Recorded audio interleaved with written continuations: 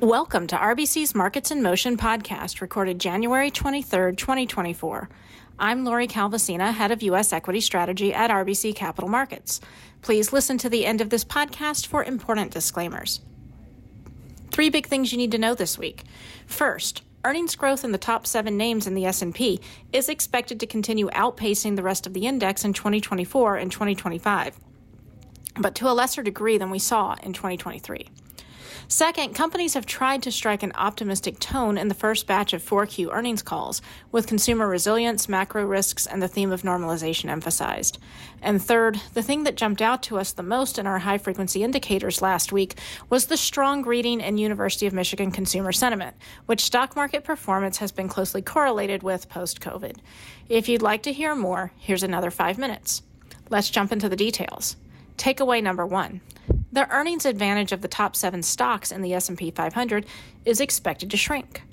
One of the most common questions we've gotten over the past few weeks is, how does the earnings growth outlook for the top 7 names in the S&P 500 compare to the rest of the index? We dug into consensus forecasts to find out the answer. Current forecasts anticipate that EPS growth for the top 7 names will likely end up around 15% for 2023, while earnings growth for the rest of the S&P 500 will likely fall more than 6% on the year. Looking ahead into 2024-2025, earnings growth is expected to turn positive for the S&P 500 ex the top 7 names and the index as a whole this year, while earnings growth stays much stronger for the top 7 names. Interestingly, however, the gap in earnings growth between the top 7 names and the rest of the index is expected to shrink in coming years, suggesting that an important tailwind for the megacap growth trade is weakening a little. Moving on to takeaway number 2. Confidence has persisted in early 4Q earnings calls.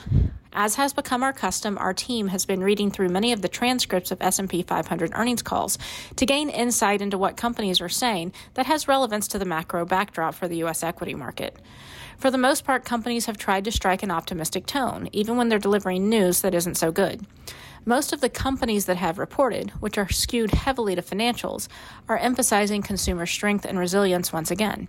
At the same time, macro risks, geopolitics, and the theme of normalization have been in focus. Coming into 4Q reporting season, the tone on earnings calls, confidence less uncertainty references, was about as constructive as we've seen in the post-COVID era, raising the bar for the stock market in coming weeks. Wrapping up with takeaway number 3, more evidence of resilient consumers. We continue to keep a close eye on the University of Michigan Consumer Sentiment Index, which has been closely correlated with performance in the S&P 500 and Russell 2000 post-COVID.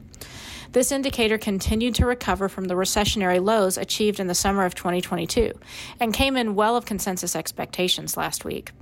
One thing that intrigued us in the details of this report was that consumer expectations regarding both interest rates and the stock market improved significantly.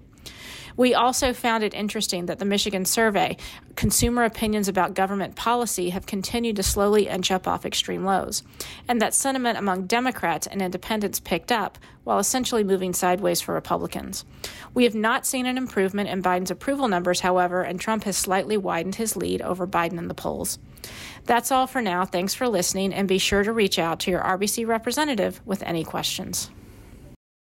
This content is based on information available at the time it was recorded and is for informational purposes only. It is not an offer to buy or sell or a solicitation, and no recommendations are implied.